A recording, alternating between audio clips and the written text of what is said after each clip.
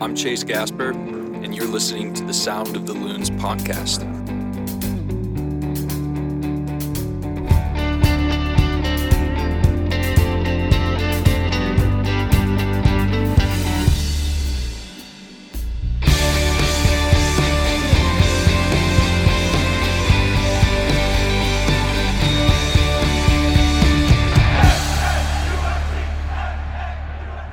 Good morning, afternoon, or evening, depending on when this finds you. Welcome to the Sound of the Loons podcast. I'm Steve McPherson, and I'm joined by Callum Williams.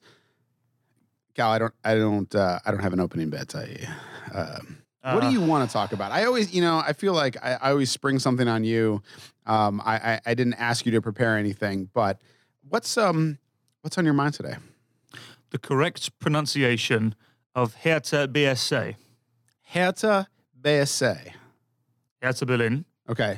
And it's Hertha Berlin Sports Club, but it's Hertha BSC. Is it BSC or BS? BSC, basically, the way the Germans BSC. pronounce BSC. BSC.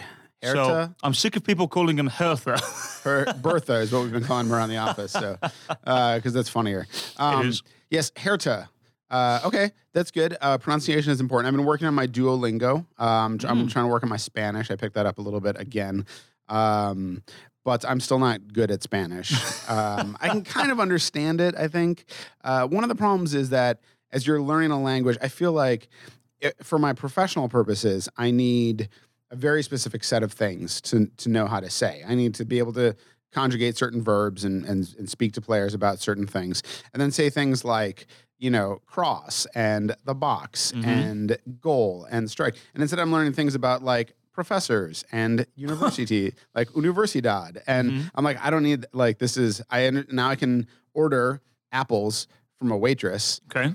You might need to do that. So, but like, I don't, it's, Duolingo is very nice. I recommend it for anybody. Apparently, I was sort of inspired by Tommy Thompson, I believe, who, there was a story on him on MLSsoccer.com talking about how he has sort of embraced learning Spanish with Matias Almeida coming on and how it's brought him closer to his teammates. So, okay. I'm inspired by Tommy Thompson. Try to learn some Spanish. Okay, Tommy Thompson, you are an inspiration to us here in Minnesota. That's good to know. Is he a holding midfielder? Does he count as a? No, he's not, unfortunately. But I was going to say he's a straight up defender now, isn't he? He's played there once or twice, though, holding midfielder. All right. Well, Hold up. There you go. So just any excuse, it's always good.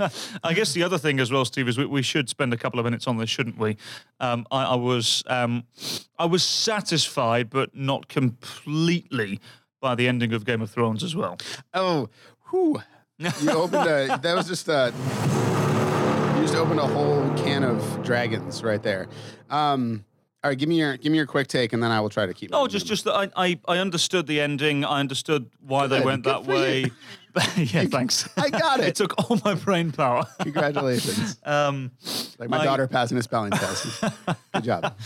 I get why they went that way. I just didn't want that ending. And so, yeah, for anyone who hasn't watched the episode, spoiler alert, so switch off now. Yes. I just wanted Jon Snow to be the king of the Seven Kingdoms and everything, and that's what I thought. I thought they were going to go that fantasy way, but they didn't. And I'm okay with it. Some of the other little things were a bit bizarre, like Bran becoming king. I thought was just utterly weird and just so completely out of the box. And yeah, I just I understood how they ended it. I'm at peace with it, but I just didn't like the way they got there as well. It feels like there's still a million questions that they haven't answered. I think it'll be interesting to see, provided that George R.R. Martin completes the books. Martin gave them, sort of the broad strokes of how he was going to end it, and then I think they sort of had to write their way to it. And so I've been sort of interested in these. I think that like the way things ended up is fine. The way they got there was rushed. The way that the characters behaved was not consistent. They just sort of wanted to get them to certain positions, and they did that. I thought it was beautifully shot. I thought it looked great. I thought some of the scenes were really good individually. I've been interested by some of these theories that are coming out, which is like, imagine that this is the way everything ends, but what if there's a sort of different reason behind it? I'll just throw one out there and then we can move on to soccer, which is the idea that Bran is king, is like, that's the way the books are going to end. But there's further wrinkle to it, which is this idea that perhaps the three-eyed raven, Blood Raven, the one who taught Bran, was a Targaryen. He also wanted the throne, and he has been biding his time, and he actually moved into Bran. He essentially sort of warged into Bran and is now Bran. So all the times when Bran is like, I'm not Bran, it's like, yeah, he's not nobody, he's Bloodraven. And actually by, sort of tricking everyone into installing him in the throne, they have now installed someone who's going to live for 4,000 years as a despot of the Six Kingdoms now. So anyways, it's sort of, there's some interesting theories out there like that. Some of that theory crafting stuff is kind of fun. I guess we'll find out if and when Martin releases, puts out the final 2 books. But, I'm sort of glad we can move on and talk about other things like soccer. Let's talk about Columbus, the game against the Crew. Let's begin with the end. I open at the close, to quote Harry Potter. Let's begin with Ethan's game winner. I think there are always times when the narrative of a game sort of fairly demands a big moment, like we want it to mean something. And so, we talked a lot about this with Ozzy's first game against Seattle. It didn't really, it was a great moment. And it was fun to see Ozzy interacting with his teammates and things like that, but it didn't sort of lead to something like this. This was the big moment. This is for Ethan to get his first goal since coming back from injury, against his former club, and have it be the game winner. In front of the Wonderwall as well. Just poetry. The very definition of perfection, in my opinion. Yeah. How can you not fall in love with football after that? Mm-hmm. My goodness, that was just unbelievable. If any script was written, that was the absolute fairy tale moment for it. And right. I just remember sort of blacking out slightly, if I'm being totally honest. And just being so happy for Ethan. He's been through a war zone personally over the last year or so after the ACL tear, and he's worked his way back slowly to what he can be, and I think there's more to come from him as well. You could tell as well it meant a lot to him. I think he was, after he eventually assembled out of a forest of teammates, after the celebrations, you could tell there was a little tear on the way for sure. So, just a great moment for Ethan Finlay, and to have it assisted by his college teammate, his one of his best mates as well. I remember saying a goal made in Minnesota. It absolutely was, and Brent Kallman showed such maturity as well to play it back across goal. Yeah. And it just had to, didn't it? It just had to fall to Ethan Finlay. So glorious moments. And I doubt Ethan Finlay will ever forget that. Yeah, it was, the thing about Ethan is he's a real fiery, hard-on-sleeve guy. He's sort of, he has a sort of exterior of when you talk to him, he's very well-spoken and thoughtful. He's one of my favorite players to talk to on the team because he does have... he's done things like gone into the booth and called games. I think that's one of his ambitions post careers to do that. He obviously has the capacity for it. It's fun because when I was talking to him before the Columbus game, and I was talking about the challenges that Columbus presents, and he just sort of rattled off this thing. He's like, they have a lot of threats up front. Jussi Zardes, he's having a great year, 19 goals last year. Like he knows the he's got those stats and things like that. But underneath that is still a guy who's he burns hot.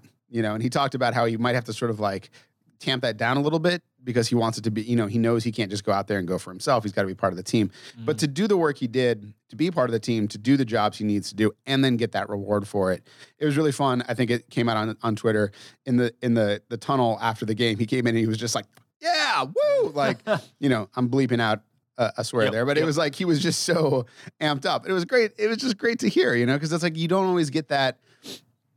Guys have gotten so good at being pros, and it doesn't undermine their professional abilities or their professionalism that they're all also human beings who feel things like that. Oh, and I think absolutely. it's just great to see sometimes that stuff overflow, that human stuff, like you said. That's what makes you a fan of this game is those moments like that, and that's what endears you to guys. So yeah, people forget at times that not just footballers but athletes in general are human beings, and it's wonderful to hear the humanity and that side of things, when it comes to to these reactions and games and whatnot. But what I love about Ethan is he does have this. Let's describe it, it's probably like blue collar brilliance. Like he will absolutely give everything and more than he has, and he's very good at doing that. Mm-hmm. Whether that's as a player or when we had him on the broadcast to commentate with us for a little while, the preparation that he'd done and everything, he just seems to put everything he has into whatever he's doing. Yeah. And he's such a tremendous asset to have.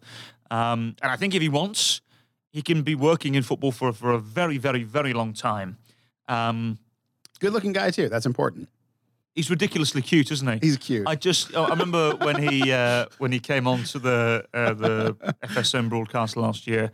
I went back and watched the game, and I just thought to myself, for goodness sake, come on, I found myself exceedingly uncomfortable standing next to him. Yeah, I was like, he's one of these guys where he's just good looking. Yeah, and it's annoying. Yeah, stop being so good looking. Right. I mean, it's one of those things. Like, to give a shout out, like, I think for Jamie Watson, because he has overcome his hideous looks to I don't know succeed. About that. So I think he's. I don't know about that. He still resembles an ogre from time to time. I'm just saying, that like he's not a good-looking man, but he's still to pull it off. Is what I'm saying. So, I think that's firmly debatable. But sorry. Right. Anyways, let's talk about the defense, because this is a thing that's interesting to me, because I think that, if we think back to the Toronto game, that was sort of a come to whatever deity moment you want to call it for that, resulted in a bunch of changes, changing that back line, and then a home stretch and not conceding goals, and this is working. Then we had like this other shakeup, right? Ike was injured; he couldn't go. Boxy stepped in after getting lambasted for a bad moment against Toronto and did a great job. Center backs are great. It was beyond admirable, in my opinion. He absolutely proved a lot of doubters wrong, because there were a lot of fingers pointed towards him. And quite rightly, after that Toronto game, even he will admit it wasn't his greatest game. Yeah. But that doesn't mean he's a bad player. Right. He's just had a bad game. He was undergoing a rotten spell of form. Maybe rotten's a little bit too harsh, but it wasn't his best. I think it was an awful moment in a bad game that was sort of during a rough stretch where he had not been sort of clicking entirely. Yeah. And it sort of was the culmination of that. And I think that we talked about after that game that he was going to have some time to think about it and get his head right. And I think he's done that. I think that sometimes fans can be a little quick to just say, well, he's not an MLS quality center back. Right. We need to get better. We need to, like, there's a little bit of it gets a little bit too panicky sometimes in those moments. And I think that you saw a situation where you have, a roster of center backs now where you can move different guys in, and that the defense standing tall is less about, I mean, obviously there's still you need individuals to step up and play, but it's less about who exactly those individuals are and more about the entire team working together and being on the same page. By the way, shocker, soccer fans starting to panic. I know. It's just around the world. I've got a friend of mine back home who's a Manchester City fan, a big Man City fan as well, who had the audacity to say to me about a month or so ago, he didn't think they were strong enough moving forward. So, mate, come on. For goodness what do you sake. You've just thumped Watford 6-0 in the FA Cup final. I know you've not gone to the Champions League final, which is the ultimate for Manchester City and what they want, but sure. You've got a centre forward up front. You might have heard of him, called Sergio Aguero. He's pretty good. He's not bad. He seems all right. He may very well be the best centre forward in the history of Manchester City Football Club. Yeah. One of the very best the Premier League have ever seen. You've also got a fairly decent Brazilian called Gabriel Jesus underneath him as well, who's not bad. Right. Leroy Sané can't get a game for you right now. Kevin De Bruyne is wonderful. Bernardo Silva, forgive the pun, strikes gold every single week. David Silva's not bad either. How can you even think you're not good enough going forward, So as I say, look, my point is here, soccer fans always like a good wine. Yeah, totally. I think related to that, I thought that Adrian had a good point in the post-game press conference when he said that, I mean, basically just saying people are too quick to get nuts about this stuff. That, he's always been saying, wait till the schedule evens out. After this game against Houston Dynamo this weekend, it'll be 6 home games to 7 road games. I think after 3 more games, it'll actually exactly even out. 5th in the Western Conference. Minnesota United is sitting right there. I think that I mean, and I think there's just, I understand that sometimes I think people can sort of say, well, we can be better. Of course you can be better. Yep. But you need to sort of think about within the context of what the teams are in the league, what the other players are, where they're at, like where you're at, what your aspirations are. I think that the class of the league right now is probably LAFC. I mean, it's probably LAFC. It's definitely LAFC. They have a 23 goal differential, plus 23 goal differential. Seattle, I think, is right up there. They've fallen off a little bit, but I think they're right up there. You've got some very, very good teams. Philly, I think, is showing themselves to be very good. Yep. Houston, their schedule is a little unbalanced. We'll get to them, but they are also showing themselves to be very good. Then there's there's sort of these good but flawed teams like DC United has sort of started out like gangbusters, fallen off a little bit. Red Bulls, Atlanta started horribly, has looked better. Toronto looked good, has looked worse. But they're all good but flawed. I think that tier is sort of our aspiration, is just sort of that. I think that one thing to go to that is that, and we talked about this a couple times, Darwin Quintero has still not been 100%, physically, somewhat mentally also. I think he just hasn't locked in, and some of that has been physical. He's dealt with a couple injuries. Some of that has, he just hasn't quite hit. He hasn't hit fifth gear in any game so far. If we can get games of 100% of Darwin Quintero rather than 85% of Darwin Quintero, I think that Minnesota United can get into that good but flawed under sort of the second or third tier, depending on how you think about it. Yeah, it would be sort of the equivalent, I guess, would be trying to qualify for the top 4 in the Premier League, really, wouldn't it? I think that's probably the best way to compare. But yeah, look, I agree on Quintero, because I thought he looked a lot better, a lot sharper against Columbus. Yep. There was still elements of his game that just frustrate the living Christ out of me. But, I thought he showed glimpses of what we expect on a regular basis. And I agree. I think we probably got about 75% of Darwin Quintero against Columbus Crew. And, you would only hope that it's going to get bigger and better. I think, as it does with any player, Steve, when you've got better players playing around you and players that suit your natural ability does rise. I think having Kevin Molino playing with Quintero, it does help him a lot, because he makes a lot of the runs that sometimes people like Rasmus Schüller, sometimes Miguel Ibarra don't make. He knows if he slips a ball through, 9 times out of 10, either Ethan Finlay or an overlapping Romain Métanire will get there as well. So, the intriguing thing I think now is the combination between both him and Rodriguez has got to get better. Angelo has been fabulous over the last couple of games. I know he hasn't scored in 4 now, but we have said in this podcast many a time, I don't expect him to get 20 goals a season. I think he's one of these players that, as we have all obviously seen, he holds the ball up and he plays it into the 3 behind him. Who, as I said, I think if the combination of the 3 behind the forward, if it's 4 or 5 different players throughout the season, if they each get 8-9 goals a year, then great, no problem at all. And if Angelo contributes with 7 or 8, great, no problem at all. It's good going forward, and as you mentioned, defensively as well, I thought Minnesota perhaps looked about as solidified as they have done all season, and this is without Ike Opara as well, remember? Right. So, who look, I fully expect to come back into the starting 11 against Houston Dynamo. But look, I mean, credit where credit's due. I thought Michael Boxall did really, really well. I also thought Miguel Ibarra in a very new role for him as well. He hasn't played left back since 2016. That was just what I was about to segue into. So I think he certainly gave Minnesota an option. Was he perfect then? No. But he certainly gave Adrian Heath thought moving forward, Do you think it can be more than a sort of an experiment or a change of pace? I do. Or you think he could I think he could play there, yeah. I think, his main attribute is his attacking attributes, if you will. Yeah. He's a very good player going forward. He's very dynamic, very direct. But I think if he learns... if he becomes a little more disciplined on the defensive side of things, I see no reason why Miguel Ibarra can't move into this role. And it's interesting as well now, because the one area where there is a little question mark more than other areas for the US national team is at left back. Sure. So, I mean, the counter argument to that is Greg Garza, but Greg Garza is a good left back. Is he the answer long term? I'm not sure. Yeah. He's dealing with an injury right now. Yeah, and I'm not sure Miguel Ibarra is the answer long-term left back for the US, but what he does is it gives them an option moving forward. Yeah. And look, he's played one game there. Let's wait and see how it goes. If he plays there again, we'll wait and see. But I certainly think moving forwards, if needs must, it's an option now that Minnesota United are much more comfortable with. Yeah. Than I think they originally thought they would be. Well, and it provides a certain surprise value, which I think is should not be underrated for a team. Again, like a middle tier team, which is where Minnesota United is right now, where you're not going to be able to just say, LAFC is like, hey, we could do the same thing every week and you can't stop us.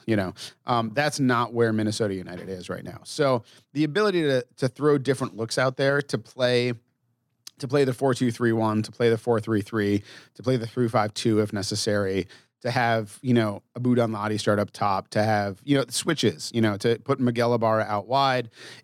It just might, again, in soccer is a game where you win by a goal.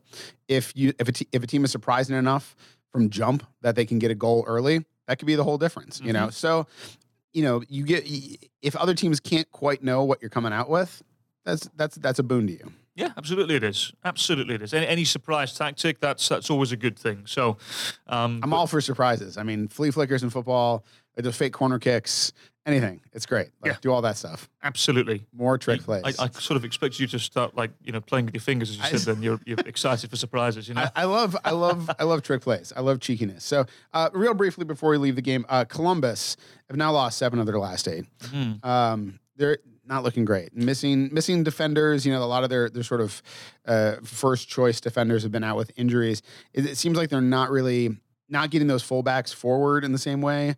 I feel like this is sort of leaving Gyasi Zardes a little bit more lonely than he should be out front. He looked like he was on an island, didn't he? Yeah. So, I mean, what do you think? What do you think Caleb Porter does? What does he have to do to get this going? Well, like you said, they were missing some important players, no doubt. Harrison Afful is a fabulous right back for them, and obviously Josh Williams is good. He's a Columbus Crew fan, which I love his story, by the way. He had said he grew up watching Columbus Crew games, and then went and signed for them, then went off to play for NYC in Toronto, and then went back to Columbus. I love his story. But anyway, they're playing a midfielder, Hector Jimenez, right now at left back, who has done an okay job. He's fine, but he's not a left back. I think. I personally think they miss Pedro Santos big time. Mm-hmm. He was away because of a family issue, which is a real shame for him, and our best wishes go out to him and his family. I thought Robinho looked quite tricky and quite handy. Guzman looked pretty decent, Guzman is, you know what you get from David Guzman, and it's the reason why Caleb Porter signed him, obviously. Hold up. Ish, because Will Trapp is the main holding midfielder. Well, yeah, okay. Now, I mean, yeah, he wears the number 6, but I felt like Guzman was kind of playing that role. That kind of like you saw him doing some destroying work, I think, in the backfield. Oh, right, but that doesn't necessarily mean he's a holding midfielder if he's destroying. Hold up. I give that crown to Will Trapp. All right, fair enough. Will Trapp, for me, is supremely underrated, and I really, really like him. You're looking at the button like you want me to hit it for Will Trapp. Hold up. I think moving forwards, Will Trapp will be a continuous part of the national team roster. Not saying starting, but I know Greg Berhalter likes him a lot. Mm-hmm. Obviously, just had him at Columbus Crew for many a year. So, again, I thought he was good. I really, really did. I thought Guzman was very much the box-to-box who he throws himself around a lot, as you mentioned. He's an abundance of energy. But I got to say that the player who really impressed me for Columbus, again, even at the age of 34, I thought was Federico Higuain. Yeah. Just still, he's one of these players, he tends to float rather than run. Yeah. And still players can't get anywhere near him. Like, we've already nearly scored after ripping one from range and hitting the post. And, I still think he's just so good, and I thought... I thought he was a real treat to watch. I thought he was fabulous. But he was contained very well as well, as he only got so far up the field. But yeah, Gyasi Zardes for me was contained magnificently by Michael Boxall and Brent Coleman, and 0 shots on target. Yeah. I think Adrian said this. I don't really remember Manone having to make a proper save. There was one where he dove at the feet of a Columbus Crew player, but apart from that, there was nothing. Yeah, no, it was the first time in MLS history that MNUSC was not allowed a shot on goal. So they allowed shots, obviously, but not Great on stats. goal. So can I steal that? Yeah, sure. Brilliant. Why not? It's probably true. I'm Probably, I'm like 85% I'm sure. going to check that just in case. Yeah, ask TJ about that. Let's move it. Let's look at Hertha BSC. Yeah, getting better. Yeah, okay. This is a game on Wednesday. It's an international friendly, first international friendly at Allianz Field. Obviously, it's going to be a little different than a regular game. Yep. As Adrian had pointed out, there's even with sending guys to Forward Madison, there are players who need time on the pitch. It's great to play against a foreign team. It's sort of a new feel and everything like that. It's a chance to get minutes for guys. What do you feel like? What are the benefits of an international friendly? I mean, I sort of outlined the idea of getting some minutes for guys there. Other benefits for the club in terms of the international friendly, and then I think for fans also coming to Allianz Field for the first time to see a non-MLS side. Yeah, absolutely. I think it probably will be a rare opportunity for a lot of people who haven't had the chance to get to the stadium yet to come and see it, but also come and see international European opposition as well. And look, Hertha were about as mid-table as can possibly be in the Bundesliga this year. They finished 11th, but I was, plowing through the prep over the last few days and speaking to various contacts I have over in Germany and whatnot. And look, they're a good side. I think the feeling was that they underachieved this year. They have a wily veteran up front, Vedad Ibisevic, a Bosnia-Herzegovina international who got 10 goals this year. And I think the supporting cast around him, many people listening to this may remember the name Solomon Kalou, who played for Chelsea for many a year, got 8 goals this year. Good player still. Andrea Duda is their number 10, who I expect to play as well. So look, it's a chance to see some good European footballers, and I know a lot of the Hertha individuals are looking forward to seeing the stadium. Apparently, that was quite the topic of conversation in Berlin over this past weekend when the Bundesliga season finished. There was a lot of people talking about, they're going to Allianz Field, which is great. That's again, Minnesota United on the tips of tongues on the international footballing scene, which is great. I'm just looking forward to it, Steve. It's going to be great. I haven't commentated on a Bundesliga game for a couple of years now, so I'm certainly looking forward to that aspect of things. How's your player pronunciation work? Great. Are you like in front of a mirror, like reading things? I've fortunately been using a lot of contacts, and I've been given the password to the Bundesliga portal, which is great. So I've been going through that, and you get to hear the players say their own names. Yes, which is nice. Great. There was one an international teammate of Jan Greguš, Slovakian international, Peter Pekarek, who that's one of the easier ones. Okay. So there's some. Do you know what? It's more the names look intimidating. When you hear the name actually said, it's actually fine. There's not too many of them that are really tongue twisting, to say the least. Well, and there's some trickiness. I remember just thinking about Jan Greguš and how like the discussion over his I still feel like I've settled into how I pronounce his name, and it's still not quite exactly right, and I don't know that it ever will be. Sure. But you can get reasonably close, do a decent job, but then you find that there's you look at a name like Greguš, you're like, oh, that's easy. You're like, there's a little weirdness to how it's pronounced. It's sort of got the second G is kind of very soft, I feel like. Yes. It sort of disappears, and then the oosh, it should just sort of evaporate off your tongue, I completely agree with that. That's how he sort of. Yeah. Slightly seductive there when you say that, by the way. Let's know. Don't look at me like that.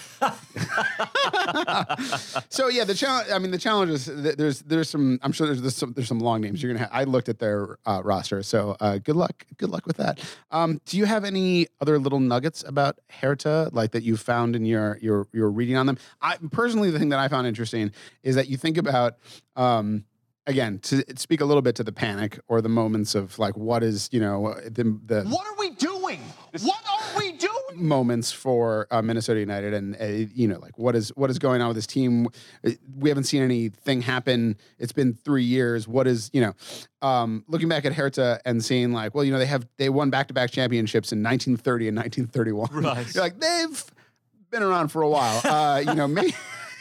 It's a long road. So, they're 127 years old or something like that. Something along those lines. Your math is probably better than mine. It's ridiculous. So, I don't know. Did you, in your research, have you turned up any fun little things about that? There's a couple of different things, which I won't bore the audience with now. They'll have to tune into FSM Plus to hear it. There you go. So, I think the one thing which I noticed was that they had a brief spell in the second division when they were relegated. And for Hertha to be relegated is a big no-no. That shouldn't happen. A club of that size. By no means are they a powerhouse, but they are a big club in a big city. Yeah. So for them to be relegated is eyebrow-raising for sure. And they only had a brief stint away from the Bundesliga. This is now their 6th consecutive season in the German top flight. It's exactly where they should be. The other thing I did notice, themselves, they're actually due for a new stadium as well. So, and it's not going to be until 2025. Right, because they're playing in the Olympic. They are playing in the stadium. Olympic Stadion. Olympic Stadion. They're playing in the Olympic Stadium, yes. All right. And could I get any more pretentious, by the way? That's just unbelievable, I love it. isn't It's great. So they're playing in the Olympic Stadium. And that's a big venue. Yeah, I mean, it is. It's huge, yeah. I think it's 70,000 or somewhere. And they more than often than not, they sell it out as well. So, again, just another indication of this team. And they are a big team in a big city in Europe. And I've heard Berlin is amazing also. Like, I've not Gorgeous been, place. but, man, I've heard it's just a great city. So I think they're going to be quite surprised. I saw they were touring the couple of the sports venues today as well. So I think they're going to be quite surprised with Minneapolis as well. And look, I hope they go and have a look around. I know they're doing a couple of different activities today on the Tuesday, and then we're fortunate enough we're going to get to see them train on Wednesday, which I'm looking forward to. And have a chat with a couple of their players and whatnot, which is a big no-no in European football. You don't get to do that at all. No, so it's a good opportunity. Yeah, very excited about that. Look, I mean, I could easily see why people would think that this is a game that would be in the way. But no, I think it's a good opportunity to showcase Allianz Field, to show, as far as I'm aware, all of our stuff is going to be going out in Germany as well. So it's a good opportunity to show what Minnesota United are all about, the show. Yeah, I'll have to learn how to say Juicy Lucy in German. Let's look ahead to Houston also, because we're not going to get another podcast in before this game happens.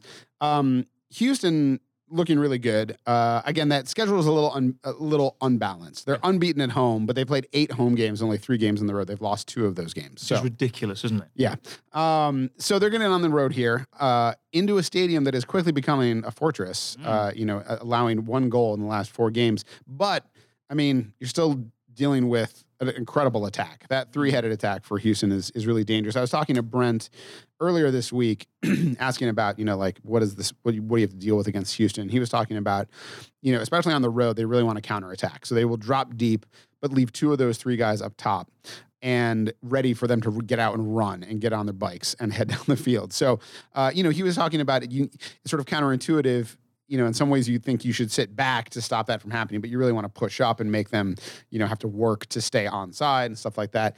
What do you see as the signal difficulty in facing this Houston side? Well, as you mentioned, it's a 3-headed monster moving forward for them. And I wonder, if I'm Adrian, I actually tell the back line to drop off a little bit this game. I actually say just remain deep. Bunker a little bit.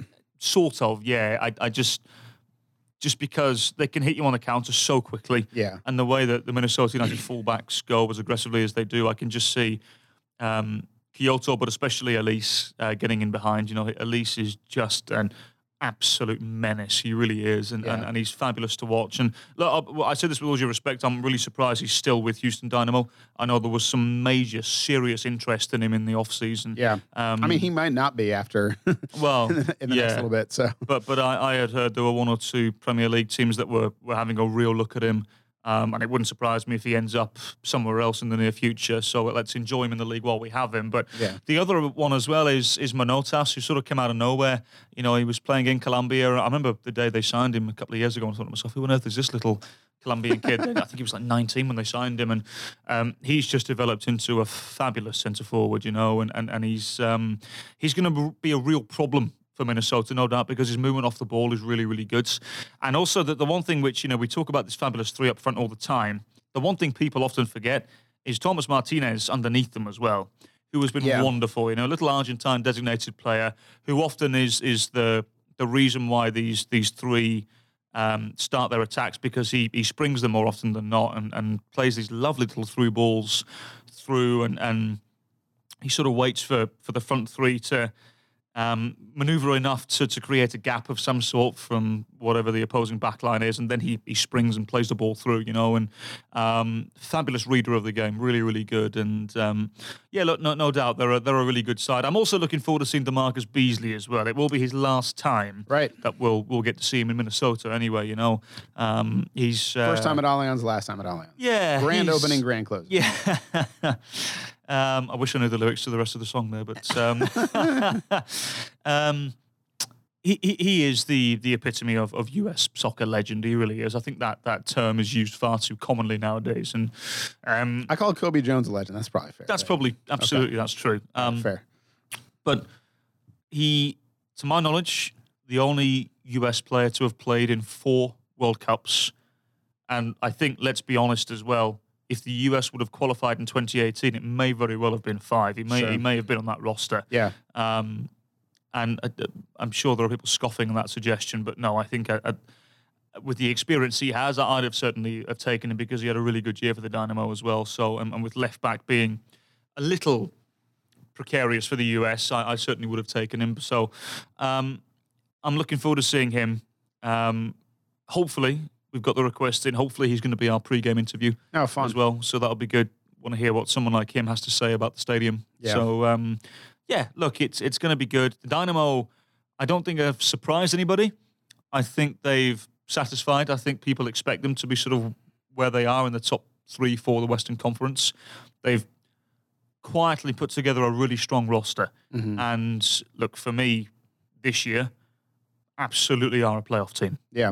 They're the kind of, I feel like Houston is the kind of team that I would make playing FIFA or Pro Evo or something like that, where you've really got this, like that solid number 10, mm-hmm. Giving it out to 3 guys up front who are all fast and all dangerous goal scorers. It's like you want all those guys. And so that's very dangerous. I think that I'm sort of curious what you think about Minnesota United's defensive stand that they've had at home. Mm-hmm.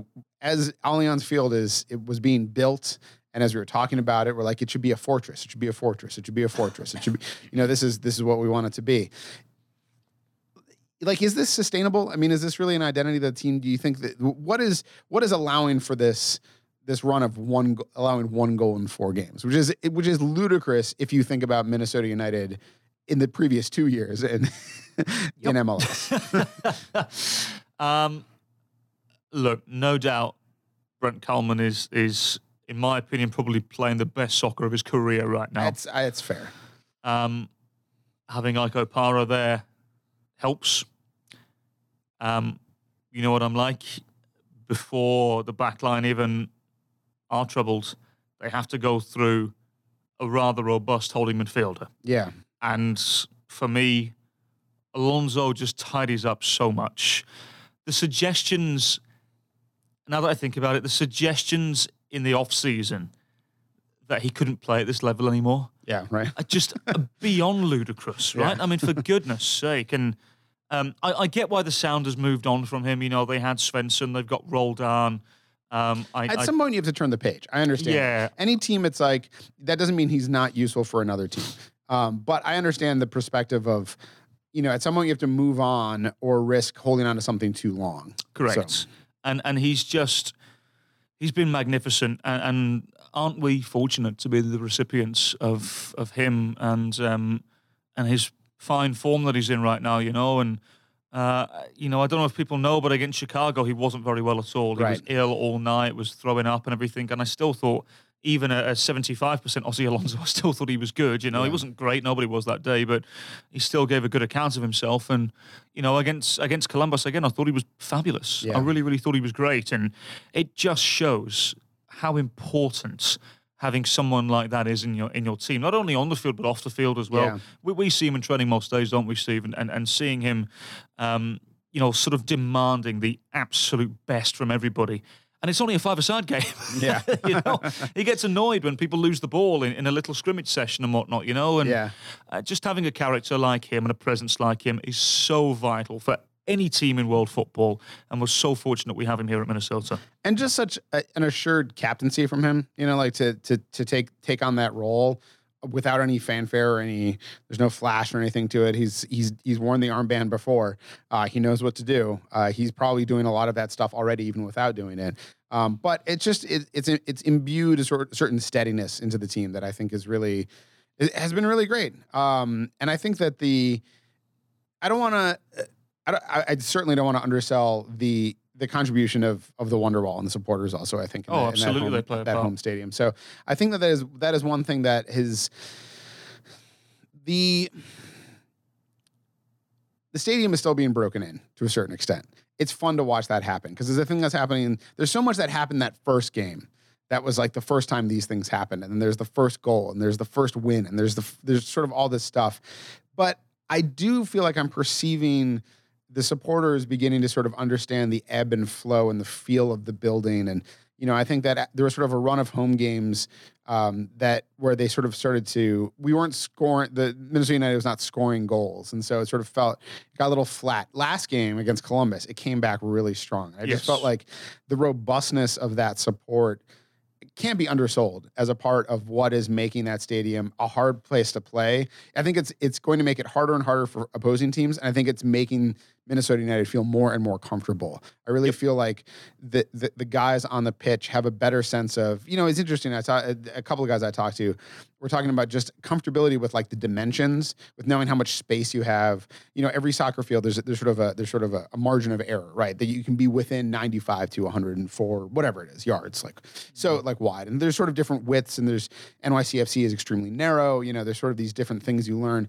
There's the backdrop. There's what you see behind you. As you get comfortable with that, looking up at the Wonderwall is difficult, but as players get used to it, it becomes an advantage for a home team if they know how to deal with that. So I think that is extremely fun to watch happen over time, just to get the feel that the stadium is really, it was built to make a feel, but it's also developing a sort of organic feel, which is great. It is, and the fans' support is infectious. It really, really is. And what I love more than anything about the Minnesota United experience, we'll call it that, shall we, is the blue-collar nature of it. And I'm talking about, correct me if I'm wrong, Steve, but the Twin Cities and the state of Minnesota itself seems like a very no-nonsense, blue-collar, we get things done type city. I think so. Type state, rather. I mean, on weekends, we like to hang around, but... Well, yeah. I don't like to get up right away. No, I know what you mean. And I feel as though that is infectious on the field and off the fields. No doubt there are, and by all means, I hope I'm not being offensive anyway by saying that. There are elements of first-class quality. Our fans fit into that. Our stadium fits into that. And some of our players, a lot of them, I would argue aren't blue-collar in terms of the fact because they're a little bit more flashy and they have, wonderful technique. Not that you can't if you're not blue-collar, but you know what I mean? It's a very intriguing time to be a Minnesota soccer fan and a very intriguing time for this team as well. I do think that right now, Minnesota United have those sprinklings of quality that they have lacked over the last couple of years. But there is still this blue-collar nature about them, this work-hard nature. A lot of that comes from Adrian Heath as well and the way that he holds himself and the standard he holds his players to as well. I don't think that's bad at all. I really don't. And I really, really think that a lot of teams coming into Allianz Field will find that out and find it out the hard way. Yeah. Well, thanks for joining us for the 58th Sound of the Loons podcast. Minnesota United's next game is on Wednesday, May 22nd, hosting the Bundesliga's Hertha BSC, or Hertha Berlin, as we say around here, in the first international friendly at Allianz Field at 7 p.m. Houston is going to come here on Saturday, May 25th. That game is also at 7 p.m. Both those games will be on Fox Sports North. Cal is going to be calling one of them in German also, I believe, right? It's a simulcast. So, and Houston is going to be on Score North for listening. No radio for Wednesday. Hertha. Be sure to leave us a nice review on iTunes, or at the very least, a 5-star rating. And follow the team on Twitter at MNUFC. You can follow Cal at CalWilliamsCom, and you can follow me at Steve Venturous. And remember, there's only one person in this whole world like you, and people can like you exactly as you are.